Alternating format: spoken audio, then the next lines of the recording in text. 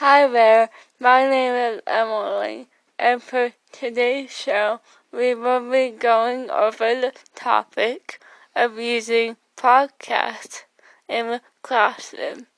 Our special guest today is Mr. Augustine, a college student who uses podcasts in his own class. Hello there, I'm Mr. Augustine. And yes, it is true, I've used podcasts before, but it was only for me using it to help other students to have something to go over with when they were sent home to do their homework. So what would you say the benefits are for using the technique? For using that specific technique, it would just really be a substitution method from the SAMR model. Instead of just teaching them this in the classroom, I just sent them home with it so they could do it there. So it really doesn't do much, and it doesn't give much benefit to the students. So are you going to modify how you incorporate podcasts in the classroom, or are you going to continue the way you've been using them?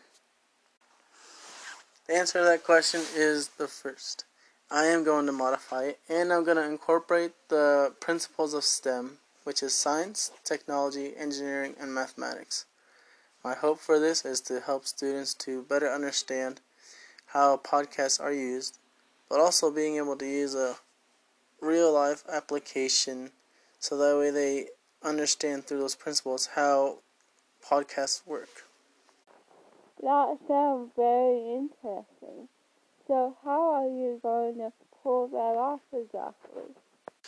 That is a great question, and it took me a lot of time and a lot of research.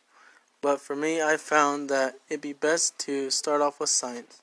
So first we teach about waves, what waves are, the aspects and components of it. For example, is the frequency and the amplitude. And seeing how those help to either increase or decrease the accuracy of the sound.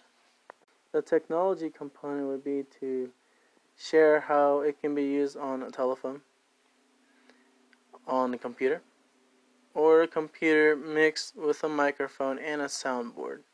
Now the soundboard is part of the engineering and also a filter contraption, because when we do voice recordings we realize that there's a lot of background noise, and sometimes when we say certain letters it creates a popping effect.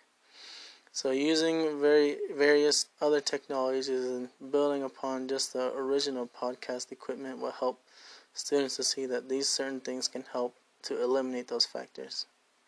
But for the mathematics, it's going to be a 50-50 shot, because 50% of the students will say this is going to be easy, and the other 50 are going to say trigonometry, that is my favorite, but in a sarcastic manner.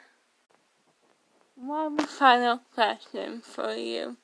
This sounds more like how teachers will use podcasts in their classrooms. But how will students be involved in this process? That is actually a very great question. At first I realized this, and then I had to think very deeply, how could I have students use the podcast to share this knowledge? And it just hit me, the word share. And so I decided to, after we understand all these components of the STEM principles in podcasting, I would have the students pair up in groups, like eight groups of 4 students, and each would be responsible for the science or the technology or engineering or the mathematics component of using a podcast. And then as a class we make a podcast teaching each of these principles. This will enable students to remember what they've learned, to teach it effectively, and to be able to share this with other classrooms. That way other classrooms can see how using podcasts can be much more effective rather than just recording our thoughts.